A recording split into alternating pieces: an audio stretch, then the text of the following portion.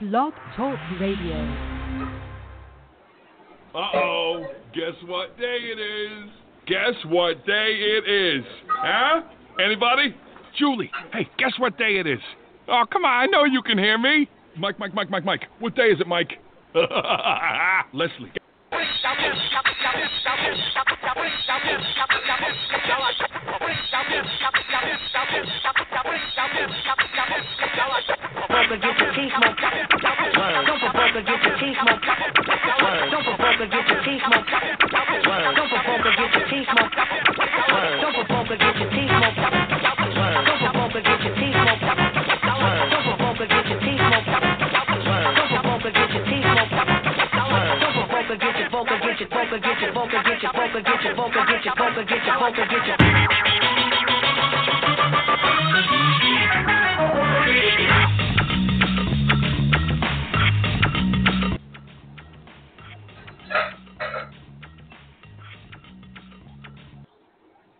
Welcome back, everybody. It's your boy here, Keith, Big Cinnamon Pfeiffer, back at it again here with episode 3 of Big Cinnamon's Hump Day Beer Discussion. First of all, I want to congratulate you to getting to Wednesday here, Hump Day. 60% of your week is already done, and I appreciate you taking some time to spend it with me here tonight. I also want to reach out there and hope that none of you dumbasses blinded yourself on Monday trying to look up at the eclipse like our president did. Yeah, it was kind of cool. At the end of the day, our sun was just shaped in a different way than you normally see it. Big astronomy fan here on my side, but I never really got the hype. But if you're into that sort of thing and want to see the eclipse, or some may call it the apocalypse, I hope you guys were smart and didn't blind yourself like a dumbass. With that being said, got a very exciting show for you here for episode 3. We're talking a little bit of a recap on the first 2 weeks, talking a little bit about social media and how that is changing the landscape of sports media. Last week talked a little bit about how we're consuming the sport, a little bit more about TV contracts and that how that all plays together. So in the third episode here, be kind of just doing a short review of the first 2 episodes, and then kind of get into the current day culture of sports media and kind of taking a look at how we got here, some things that play into the sports media culture and kind of the sports media decisions of the present day. But before we get into that, I of course, as always, want to thank my sponsor, Papa Bear's Kinda Healthy Nut Butters here. The website is ilovepapabear.com. All right. Go on the website. It is free range, cage-free, wild-caught nut butter. It is, guys, do yourself a favor. Go onto the website right now and get yourself some Kinda Healthy nut butter. They have 3 delicious flavors. They have the original churro butter, nut butter. It's to die for. They also, my personal favorite, is the coconut cashew butter. And I think they just introduced their 3rd new butter, and that is their nanner butter. Of course, that has some banana flavors in that. So do yourself a favor, ilovepapabear.com, and the promo code, put in I Love Papa Bear to get 10% off all orders. Also, Instagram, Twitter, Eat Papa Bears. All right, follow them. It's absolute riot. I believe Mike, one of the co-founders and owner of the company, attempted to eat a 12-egg omelet and put that all over social media for us to consume. He failed miserably, but it was a joy to watch. And honestly, you're not gonna bitch at me at all for buying yourself some Kinda Healthy nut butter or following them on Twitter and Instagram. So, as always, thanks again. I love Papa Bears, and we'll get into the show. As always, or not as always, but the beer of choice for this evening is, I went back to the Pennsylvania roots and got myself some Trogs Perpetual IPA. Had a few of these while I was grilling this afternoon, making some lamb lollipops here on the grill. Yeah, it's a little bit stronger than what I remember. About it's a 85 IBU, about 7.5% alcohol. So as I was responsible last week in picking a session IPA, I did a 180 and went to the Trogs, but got to keep my PA roots to a whole here. So that's the beer of choice for the evening. So I hope you have a nice cold beverage as well. And we're going to get into this thing. So before we kind of get into the meat and bones of the program, I think it's going to be important to have some context or kind of review the first two episodes and kind of recap of why that is important to current day sports media. So, if we reflect on episode 1, we talked a lot about social media and accessibility of players and how there's new content going out there as well. So, one thing is with social media, not just on a personal aspect, but even with these athletes or very public figures, it's easier to get a message out. More so than ever, we are seeing athletes involve us in how they're thinking politically, how their personal life is, and we're seeing how they're using social media as a whole to expand their brand and expand personal awareness for them and whatnot. It has become a strategy of a lot of these individuals when it comes to marketing and advertising dollars, how to spread awareness with them, how do you become more of a national brand. A lot of these athletes are using social media to go through that. So, one thing is that with this social media and with this social brand awareness, more so now than it was before, is that media outlets have things to pull from personal lives. So, regardless of Chandler Parsons with the emoji wars, remember back in the day, or everything like this. Now athletes are putting things on public sites like Twitter and Facebook and whatever, and it's getting thousands of retweets and it's getting thousands of likes. And before you know it, this becomes a news story because, of course, sports media will gravitate towards the popular issues. The more retweets and likes and the more transcendent or polarized a tweet or a topic of discussion with these professional athletes can comment on, the more play they will get. So, the accessibility of these athletes, the social media is giving a whole new venue for sports media outlets to scope and scout, and it's just additional news source for these networks. And also, in a way, it allows feedback to the networks of what is popular or what is worth running on their shows. Because, you'll probably heavily favor a tweet that got 100,000 retweets rather than a tweet that got 1,000 retweets. So it almost shapes the narrative for some of these sports media networks. It's just because these athletes are accessible and they're commenting on shit, and it's popular, and the sports media wants to grab that. So you bring to your station or their network, so they can the talking heads can go at that. So the accessibility, social media in sports is one way that sports media has been changing over the years. On the same token, now with technology and the things the way they are, is that there are a lot of more niche markets out there. So ESPN and some of these major networks were the only sites or only places you could go for analysis.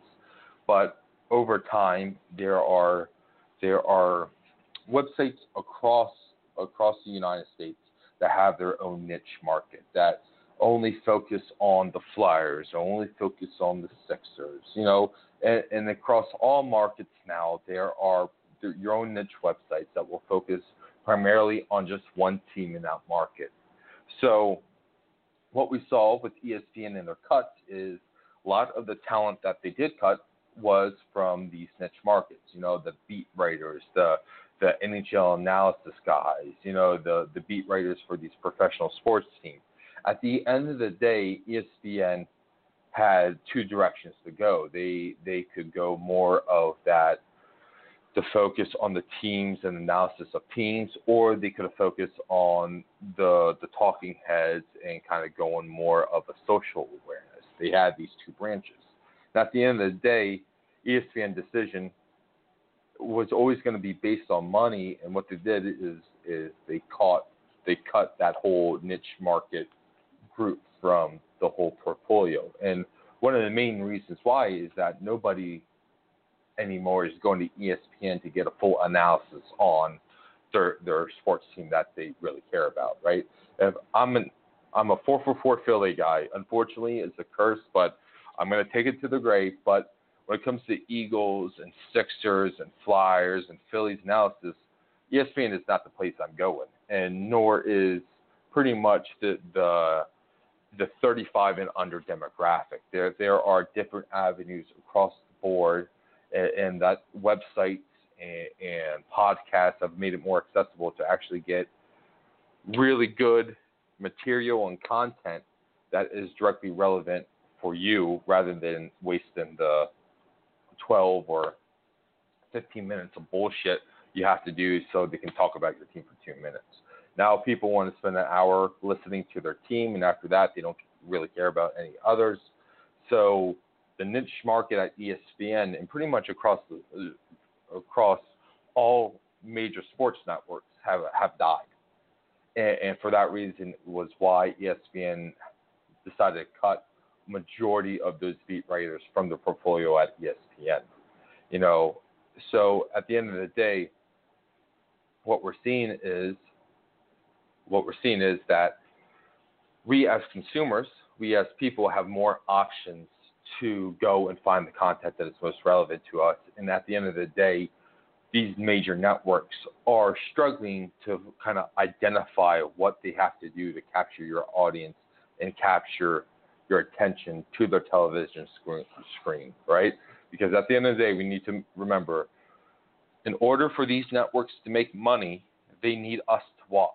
And all the decisions that they make are financial risk and reward type of decisions. So they are making decisions what to produce, what to put on air to capture our audience. Because the more they capture our attention, the more money they get through advertisers and everything under that umbrella when it comes to a captive audience.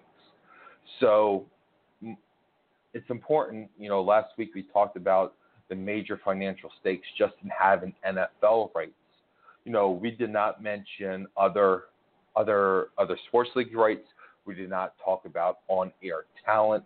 We did not talk about a lot of the other things that go into sports media. But we do need to understand that there is a very high financial risk that these networks are making to have the talent for the networks. And the only way they can recoup that money is if we watch, or if we pay attention, or we listen what they have to say. One of the oldest tricks in the books with sports media is having transcendent fingers, or figures, not fingers. I don't know what transcendent fingers would look like. Honestly, that's probably getting a very X-rated type of version of that. So I'm going to just kind of backtrack from there and kind of rewind from there. But one of the oldest tricks in the book is that we watch as a culture. We watch if we love something or hate something, but we rarely watch if we're indifferent to something, right? So, for instance, in the NFL, one of the reasons why it's a very highly populated or popular sport and why we watch a lot is because, like I mentioned in episode 2, we have a lot of national teams, national figures. We have the 49ers, and we have the Cowboys, and we have the Packers, and we have the Steelers. as a casual, like as an NFL fan, I'm an Eagles fan, but when some of those teams are online or on TV, I watch simply to root against them, right? Or they have a huge following and people watch to root for them. So the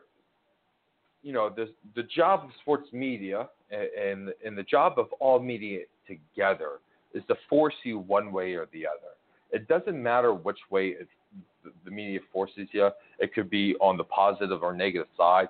But the main objective for media is to force you one way or the other way, because the more extreme you get, the more willing you are to watch. So that's why the Skip Baylesses and the Stephen A. Smiths still have jobs. That's why Fox Network gave Skip Bayless $5 million, because majority of the people I know, and I think majority of the country, hates what Skip Bayless says. But until he really moved to Fox, but when he was on ESPN, people really tuned into what he was saying, and it was maybe for no more than they just hated him and want to see what ridiculous shit he had to say next. But in that token, ESPN really didn't give a shit how credible or how credible or good Skip Bayless was, or how accurate his takes was. They just wanted to get a reaction out of you, because a reaction sells shit. Reactions will get you to consume the product. Reactions will find a part of you that wants to kind of know more, and it takes you down the rabbit hole. So whenever we're watching anything on these sports media sites, ESPN or the worldwide leader of sport is the biggest one, just because they have a monopoly. But I mean, Fox is trying to get on board, and you see NBC Sports, for instance. Dan Patrick has a great show. Majority of people watch Dan Patrick because he's an awesome guy and you like his content. Like they just know they have good stuff, and they don't need to be all hot takey, because just Dan Patrick can carry that show, and the things that he's saying is good shit, so you want to kind of consume the more product. I mean, honestly, not to go on a whole side road, but NBC Sports, especially in the morning, for my money's worth, has probably some of the best content.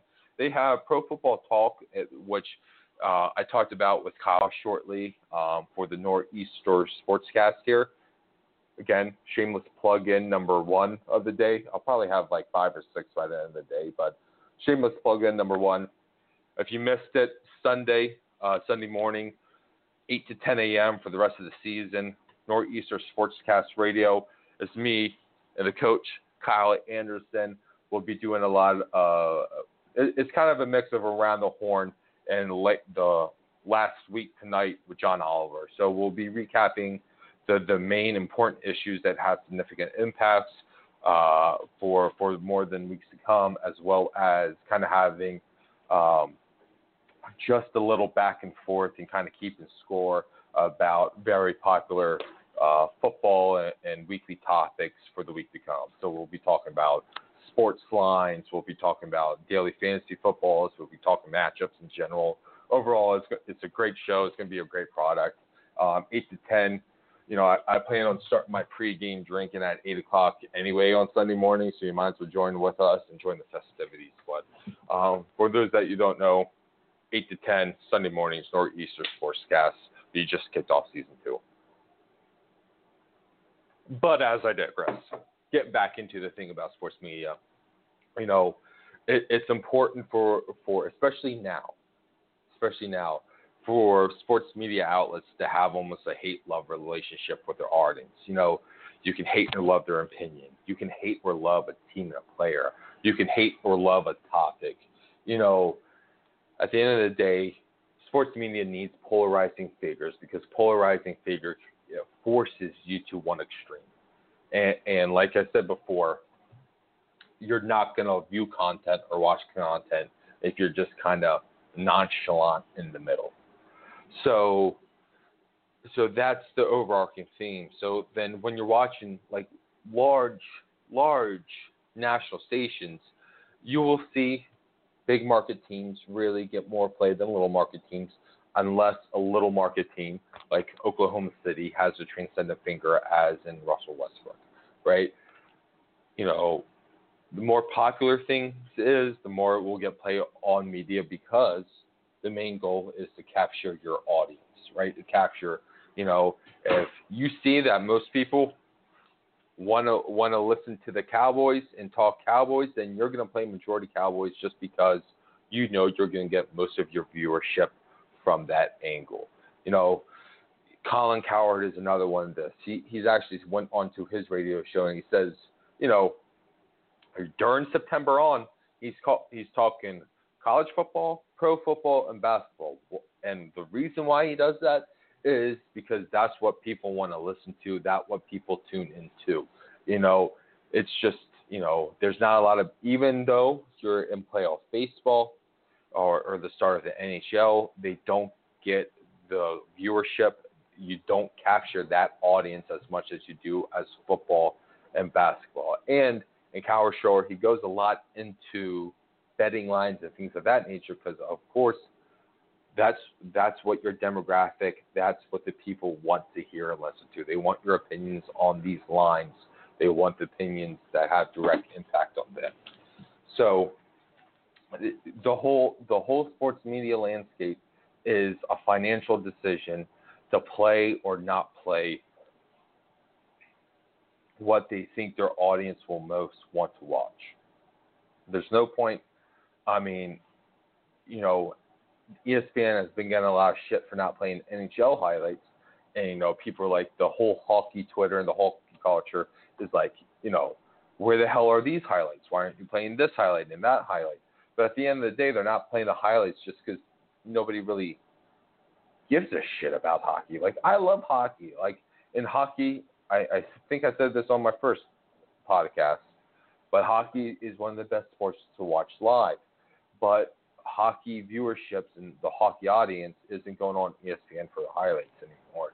They're not capturing the audience. Therefore, ESPN and these sports media networks aren't really going to play it. There might be more of an incentive for NBC Sports to have hockey highlights because they have a national agreement with the National Hockey League. But besides that, you're not – hockey is struggling because it's not on a major network, or the biggest networks, which are Fox and ESPN, and therefore it's not getting the media recognition that it does. So, you want to know the truth, you always trickle back to the money. It's in every aspect of life. One of my favorite lines in The Wire is like, if you want a drug case, then you trace the drugs. But if you want to know what the truth is, or if you don't know what the hell is going on, you follow the money. And a lot of the times, you don't know where the hell that's going to lead you. And I know I'm paraphrasing there, but it's honestly one of the coolest lines in any network TV or any type of TV show. So, by the way, my shameless plug in there for The Wire. I have been watching it. I'm trying to get my dad on it. He just wants to see shit blow up. So, trying to convince him that it's a good story and that he needs to actually go into that. It's a little bit harder of a sell. But anyway, if you haven't watched The Wire, top 3 shows of all time, go watch it. But getting back to me, and speaking of The Wire, it is a drama, right? And drama is what these media stations die for, right? They love drama. They love epic stories. They love the shit. They die for the shit. I mean, during the presidential campaigns, right? They said that Trump got $2 billion. I said billion with a B. All right, $2 billion. They got $2 billion. Trump got $2 billion of free advertisement through CNN. Why? Because CNN ratings were off the fucking chart covering Trump. It's the most a CBS executive came out and said covering Trump is the most lucrative their business has ever been. All right, again, transcendent finger. You watch CNN because you hate Trump or you love Trump. You're still watching and consuming the Trump product. He was a transcendent. He was a polarizing figure in that whole campaign. And for that, news stations played him. He got a lot of free publicity, but at the end of the day, they were capturing a huge audience, so they just kept playing this shit. And sports media is no different from that, right? Sports media will capture and grab on to the articles and the events that they feel is relevant, or the events that they feel is most, that is going to capture the biggest audience or the biggest market share. And it's no different. So, sports media almost reminds me of that adolescent high school girl that is just like all about the drama, and she's bickering and talking to everybody. So even if sports media is beating what it feels like a dead horse, and the stories come up and up again, it is a calculated decision by sports media to play that, because it's a financial decision to try to get the most of your attention. And over the years, it feels like the sports media culture has taken a shift towards culture awareness and the political aspect. And a lot of it, I think, has to kind of float back to social media and the topics of our first episode, right? We, as a whole, social media is a very new concept for this culture and this society. It has only really been around for about 10, 11, 12 years now. Like, it really hasn't got a firm grasp on us until, I would have to say, 2008, 2009. So social media has provided a platform where everybody has a voice or an opinion, or they have judgments, right? And it's just, part of me just feels like we don't know how to be responsible with social media right now, right? We've become a culture that is very self-absorbed, and a lot of it is accelerated through the technology over the last 10 years. But at a whole, this is a very new concept to, I guess, the human race. But, if we just spoke about our culture in general.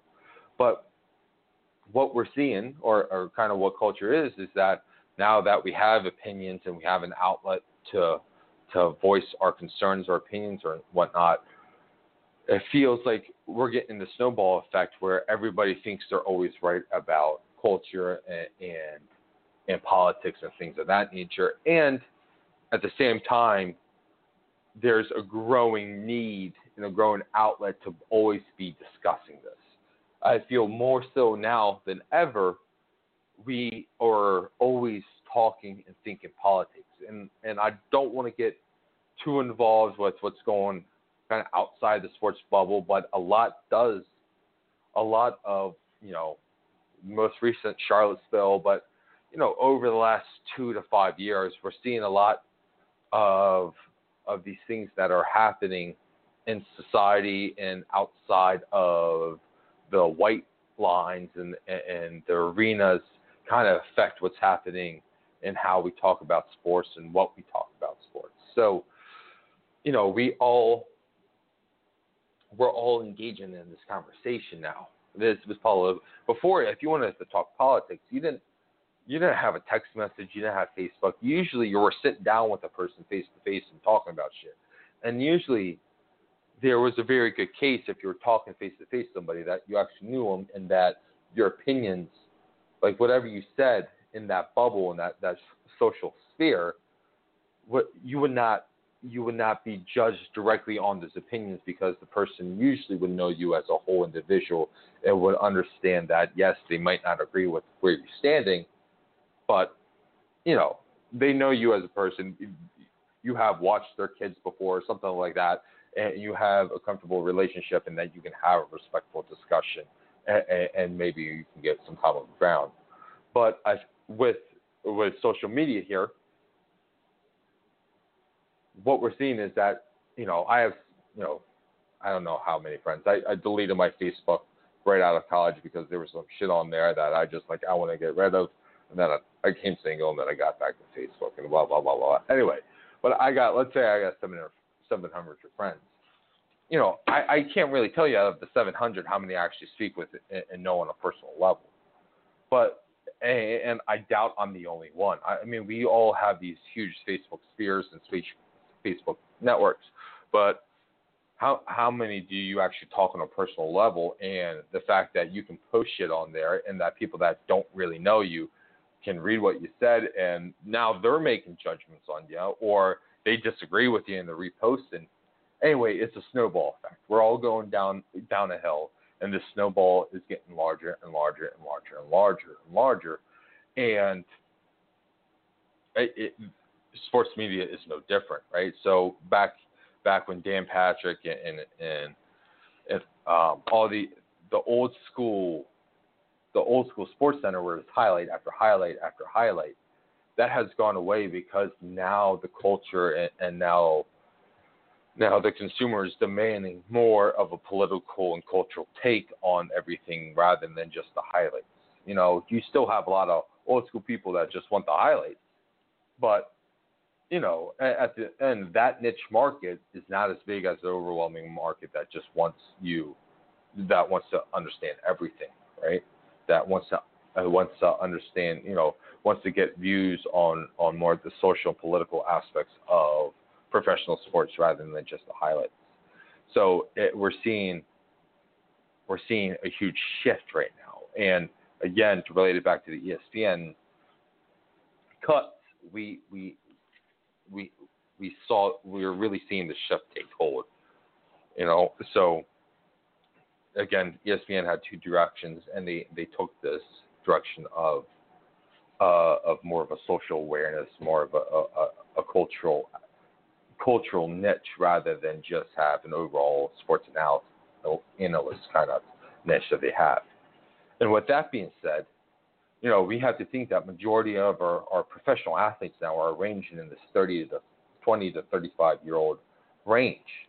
So they're with this millennial group that has kind of grown up with social media. They're used to talking about this or putting it out online for people to read. Like you would never see Michael Jordan really comment about any of this shit before. Like, and when I say shit, I mean just like anything outside of basketball, right? About politics or culture, anything. I just say shit because it's just easy to kind of put everything into that bucket. But a lot of the old school athletes never touched on this. They never wanted to touch on this. They never wanted to kind of get labeled or kind of scare off their fan bases or whatnot. But I feel with this millennial group out there, they're more likely to voice their opinions. And when a sports athlete voices their opinions, of course, sports media needs to cover it. And again, this snowball is getting bigger and bigger and bigger. So, the more comfortable these athletes are, the stronger their opinions they get, and the generations to come are growing up in this culture that is used to being always surrounded by politics. And I feel like that is one of the reasons why sports media has gravitated to trying to capture this culture and politics type of side of sports. So,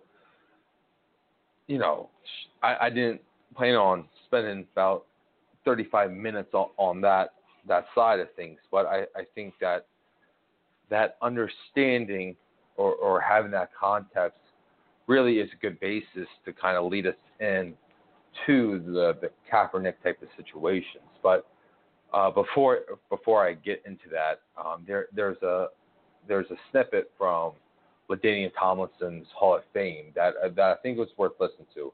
If you haven't listened to in total, it's about like 25 to 30 minutes. It's absolutely great, but I think Tomlinson really captures the last 3 minutes of discussions up pretty well, and will allow to a nice little segue here moving forward with this talk. So here it is.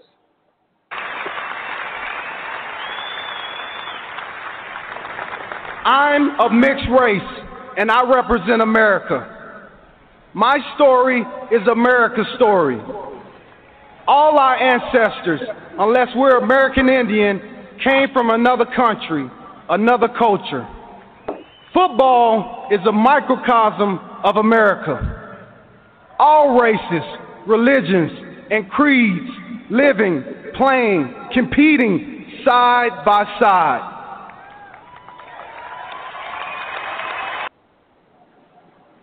Yeah, so that's pretty good stuff. And kind of what I'm reminded a lot with these speeches is that for me, and I think for majority of the country, sports was always something that we could gravitate and unite over. Like I remember after 9/11, the Mets game, that the first baseball game in New York City after those attacks, and that was probably one of the most emotional games in probably the history of the United States. And it was really moving, and the Piazza home run. I mean, it was just like it was something special. I think sports have united this country in many ways through all the adversities and all the struggles that we have faced. But Tomlinson is correct that sports have always been a microcosm of society in general. It's especially in the NFL. They have, I don't know how to put this where I don't sound like a total douchebag, but like it's one of the only professional sports that you have a great mix of superstars of different ethnicities, especially white and black. I mean, you have white and black athletes that are superstars in the NFL, and you have an abundance of them, and they capture all corners of the country, and everybody's working together to accomplish the same goal, to win the championship. I played college football, and when you play football, you don't have the luxury of judging somebody by the color. You judge the person by are they doing things for the team, or are they putting the time that everybody else is, are they a good person, or are they trying to be a good teammate, right? And you quickly realize, especially in a college football locker room, that you can be a scumbag, white or black. You can be a good person, white or black. You can be a good player, white or black. It doesn't. That type of shit doesn't matter. The color of your skin doesn't really matter when you're in a locker room, because at the end of the day, you're all for the same goal. That you learn how to judge people based on the right things to judge people, and that the irrelevant things such as color or whatnot are non-existent, because you're all going through two-a-days together. You're all going through the same bullshit day in and day out. And at the end of the day, you gravitate towards the people that are with you and that are helping you along, and you exile those that don't. And I can tell you personally, I have a lot of good people. I've met a lot of good people that are both white and black, and I know a lot of dickheads and douchebags and people I'll never be friends with outside the locker room that are both white and black as well. So when it comes to football being a microcosm of the American way, yeah, like I totally agree with Tomlinson in the way he's saying that, but it kind of adds into this Kaepernick thing at a whole new level, right? So now we have media, and we have media the way it is, where it's focusing on a culture and a political aspect to you. We have now,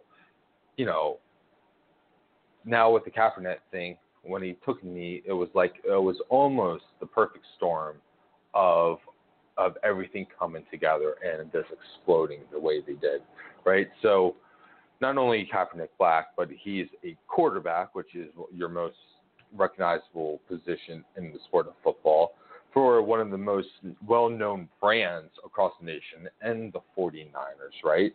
With the most dominant population, which is the most dominant league in all of the nation, so everybody knows football, right? So when he took a knee, it reached corners of the country that we cannot anticipate. And with that being said, we have now a social media aspect to our culture and society. Now everybody and their fucking mother has an opinion on it, and it just explodes. So then the sports media is now always talking about it because we as consumers are always talking about it, and it's just not one side or two sides. I feel with the Kaepernick situation that opinions and sides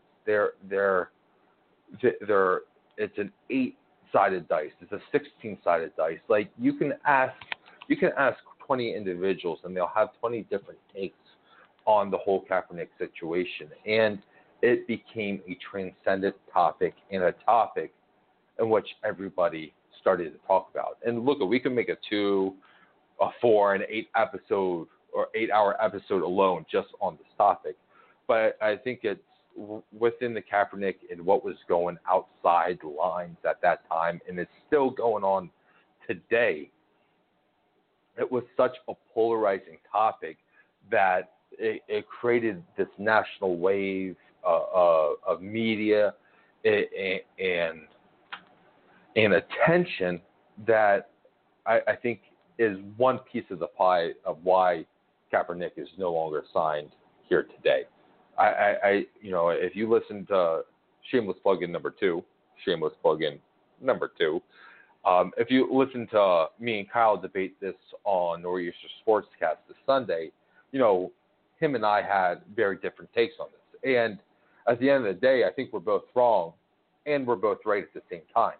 Like, I know Pete Carroll came out and said, which whenever Pete Carroll talks, you almost have to scratch your head and understand what the fuck is he saying? But he made a comment like that where you had to scratch your head for a second and then you kind of thought it. But he simply stated that Kaepernick is more built for a starting role than he is a backup role.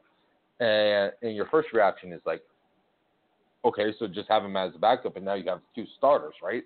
Like, that's easy. But in the article that I read that I alluded to is that sometimes you want your backup to be a developmental guy. You need them to have certain skill sets and being, sometimes a starting quarterback is not always meant for your backup role, and that was kind of alluding to. And yeah, if you feel that is a lazy take, that's more than welcome your opinion, but it's just not.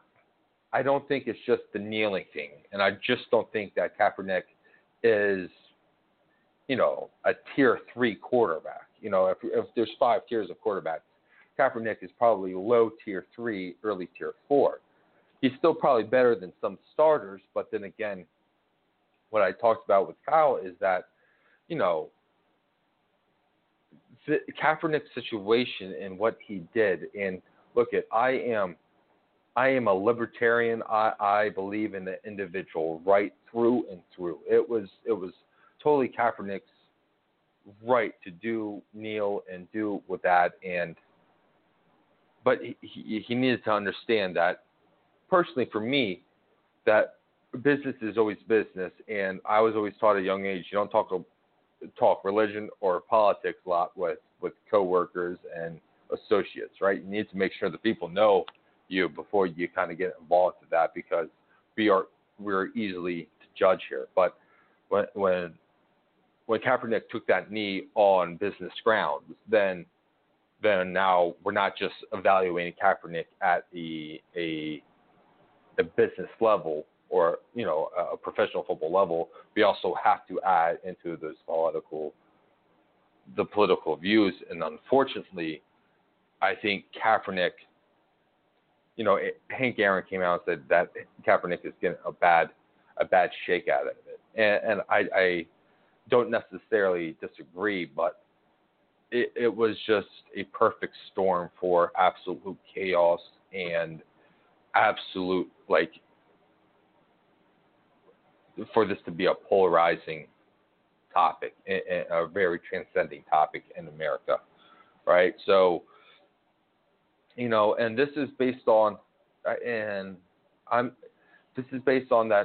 we don't know necessarily what Kaepernick is demanding behind closed doors, and we really don't know what his discussions are with some of these professional football teams. So, and at the same time, like I understand that it looks like 32 teams are blackballing and blackmailing Kaepernick, and I completely understand it if you make that argument. But for me, I personally believe that these are just 32 professional organizations making 32 personal business decisions for themselves. You know, at the end of the day, these owners' religion is green. That's all they as long as the Benjamins keep on coming in, they're happy, right? And if Kaepernick, if they really felt so strongly that Kaepernick can come in and have more Benjamins getting flown at them than not, then he would be on a team right now. But the problem is Kaepernick is on the fringe of being a starting quarterback, yet he has this huge perfect storm behind him that has brought so much attention and probably unwanted attention at the same part. Not in his cause and what he stands for, but just on the professional football aspect of it. Like, you know, no team wants to bring in that distraction. No team wants to bring in that media distraction. It's just there's not a team in the world does. You know, that's one reason why media has killed Tebow. And there are others along the way that, you know, that very polarizing and very I'm gonna say media savvy, but you know, I just for a lack of a better term, individuals will always have a harder time finding a professional football organization because they just bring unwanted attention to the program, especially when they're trying to, especially since the financial stakes are so large. Let's be honest, like it's a multi-billion-dollar corporation. So that isn't the one and only thing that is holding Kaepernick back, but we need to understand the media's role in kind of the Kaepernick situation and try to get a concept of why that is playing into him not having a job as well. So I think I'm going to try to wrap it up here. I'm good with that. So just to kind of, you know, to abstract this or kind of, you know, a conclusion page of this essay. Over the years, social media has made our culture more conducive to having opinions and judgments and, you know, quote unquote hot takes, right? However, I believe the side effect of this is that we've also become a culture that is less likely to have discussions. You're right. We right now try to make culture and situations such a black and white situation when, in all honesty, there's a lot of gray in our culture.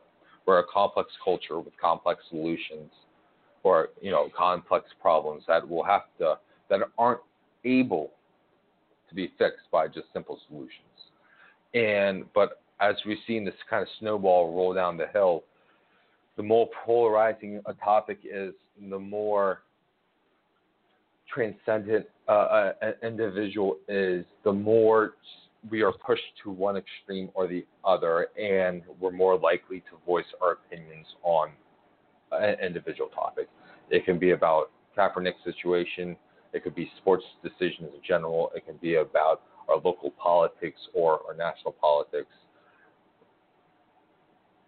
Social media and the accessibility to voice opinion has kind of created the snowball effect that I'm feeling that the views that we're getting now are getting forced to extremes. And what sports media is now doing is trying to capture on this because they're struggling on views, because the market has become more segmented, because there are so many different more avenues an individual and consumer to take to get the same information, that your national sports media now are struggling to find ways, and it's almost doubling down on this culture and political aspect of sports. So that's why you will see highlights on ESPN, but it's not like it used to be. That's why they beat the same dead horse. That's why they review the same topics. That's why they will talk about social things, because at the end of the day, their goal is to get your attention and have your audience. And right now, through culture as general, ESPN is making financial decisions that it needs to play more into the political and culture aspect to it to have you watch. All right? And I believe this is going to be a snowball that continues to go downhill. But, you know, it's everybody's fault and it's nobody's fault. It's how we as a society, as we as society are developing, you know, morally and how we're developing culturally. And there's a lot of things that are playing into this bubble. But at the end of the day, I don't think these major media people have any idea what to do to capture your audience. And unfortunately, like the coach mentioned at the beginning of our Sunday episode, there's a lot of shit out there that we're looking to consume and whatnot, or they want us to consume. And I think just the local consumer isn't buying it anymore like they used to. And unfortunately, I think this is something that's just going to continue to trend. And maybe in 3 or 6 months here, I'll have a new update and we'll continue this discussion. So without further ado, I'm going to shut it down here. Thanks for listening here. Big Cinnamons, Sports Media, Episode 3. Catch the Nor'easter Sportscast, Episode 2 of Season 2, this Sunday, 8 to 10. Will be myself, Kyle, the Coach Anderson. We might get a few callers and special guests. And with that being said, stay classy. Appreciate you all. Appreciate everybody here for listening, and you have a great night. Careful, you idiot! I said across her nose, not up it. Sorry, sir. Doing my best. Who made that man a gunner? I did, sir. He's my cousin. Who is he? He's an asshole, sir. I know that. What's his name? That is his name, sir. Asshole. Major asshole. And his cousin? He's an asshole, too, sir. Gunner's mate, first class, Philip Asshole. How many assholes we got on this ship, anyhow? Yo! I knew it. I'm surrounded by assholes. Keep firing, assholes!